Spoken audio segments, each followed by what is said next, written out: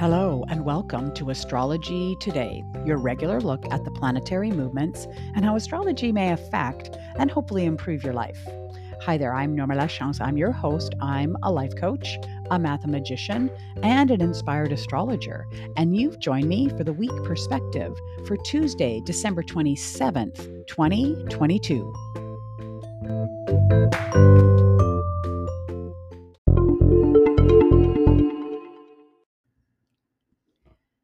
Welcome to the podcast and welcome to, yes, Tuesday, new week here at Astrology Today and the last week of 2022. So you might be thinking about 2023, what's in store, what is the astrology going to look like? I wanted to remind you that I will be putting out a bonus episode on horoscopes for the month of January, as I do each month. So you have to find it as a bonus episode. That'll be coming out New Year's Day. I also wanted to let you know that we had a fulsome conversation about the new moon last Friday. So if you missed that, make sure you go back in my feed and check that out, as the new moon is always that great resetting of the energies for each month. So it's a really great discussion. And of course, we get to look at individual charts, which is really always super fun. All right, just a reminder that I'll be back on Friday to talk about the weekend, but let's get to the themes for the week.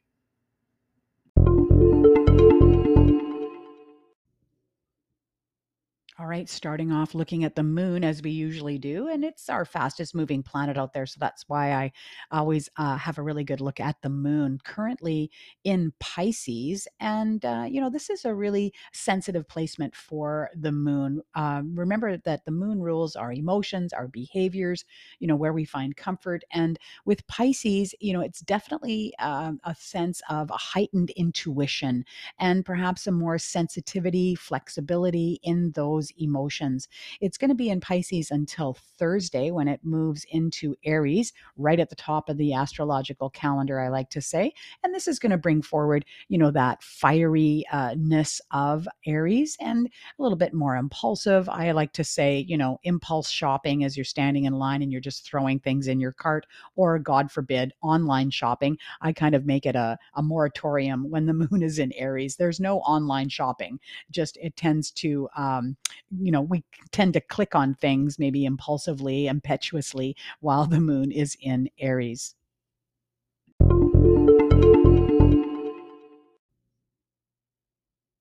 All right, turning now to the important aspects and aspect patterns, kind of an interesting week coming up. So, starting tomorrow, we have an exact conjunction between the moon and Neptune. Now, remember, the moon is a very quick moving planet, and so it's just going to be for Wednesday. And in conjunction with Neptune is just going to really heighten that sensitivity. As I was speaking about, the moon being in Pisces, it's really going to just heighten this. Perhaps take a look at, your dreams that might be quite vivid at the time. Neptune is this nebulous planet that rules, yes, our dreams, our imagination. And so emotional responses connected to that may come forward, on Wednesday. Then I think the highlight story here of the week is on Thursday, Mercury, yes, rearing its head, is stationing retrograde. Now, keep in mind, Mercury goes retrograde about 3 times a year, and it will be turning retrograde on Thursday and will be retrograde until January 17th. Now, contrary to what, maybe the myth out there about Mercury retrograde, it doesn't actually move backwards. Remember that this is all from the point of view of us standing on Earth. And so its relative position to the Earth makes it appear that it's moving backwards. And so it does have that archetype of retrograde, of this sense of moving backwards. And so it's really this opportunity from now until January 17th to re-choose, reevaluate, revise, revisit, all these words. And it's an opportunity to kind of look back and perhaps look at some of the decisions and choices that you've made over the last couple of weeks and make and revisit them. It's got that sense of deja vu, really.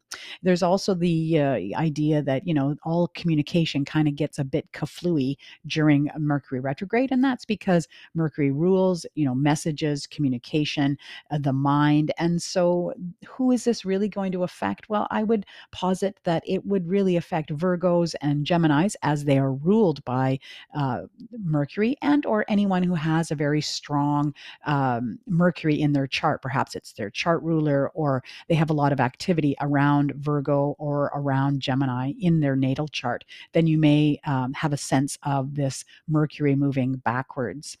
I wanted to point out that what we call the pre-shadow, meaning this slowing of Mercury, actually started back on December 13th. So if you're a journal writer and you keep track of kind of your daily life, maybe go back and look at this period between December 13th and now to see if there are some big decisions or issues that have come up, and if you have an opportunity to revisit them during this retrograde period. Be kind of an interesting look at that.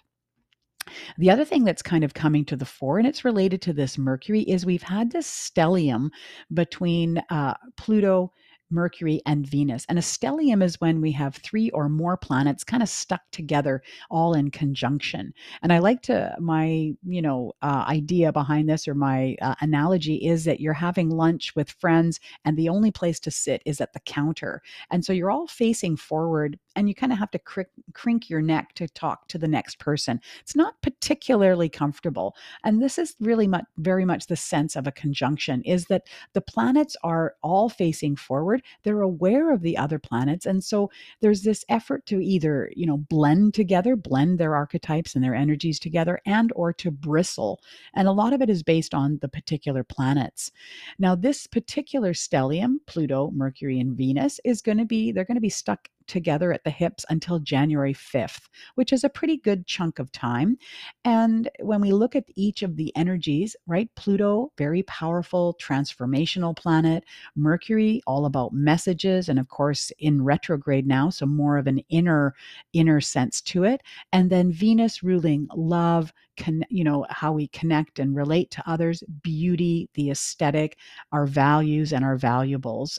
So when these three, come together, really we kind of blend the ideas together, and it could be really around a transformation of loving communication. Well, now wouldn't that be nice? Coming out of the pandemic, and there's a lot of talk on social media around being in our information silos, and that we just kind of are almost isolated by our who we talk to, how we talk to people. And so perhaps this is a chance for us to transform that, to really change that, and a time for powerful messages of love, of beauty, of a coming together. And perhaps we can change that in a very real way, as of course all these planets are in Capricorn. And then finally, on Thursday, as well, as the moon clicks into Aries, it's going to be an exact conjunction with Jupiter. Jupiter, this planet of, bolstering and pushing everything up, making everything bigger. So there might be some big, beautiful, emotional releases here, or expressions of emotions, in a really big way, given that it's in connection with Jupiter. I would always have the caveat with Jupiter, is that you may feel overwhelmed by your feelings. There may be a lot of feelings. And of course, for me, I'm a big journal writer. And so when I do feel overwhelmed, I write, I just kind of express, so it doesn't feel so overwhelming.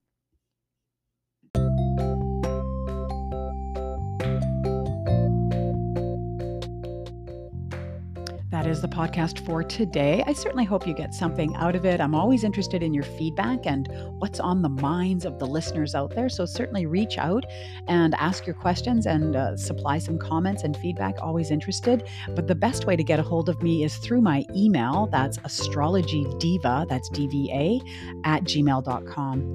As I said earlier, I'll be back on Friday to look at the weekend perspective. Keep an eye out for that bonus episode on horoscopes. Until then, I hope you have a fantastic day, and I look forward to speaking to you again very soon.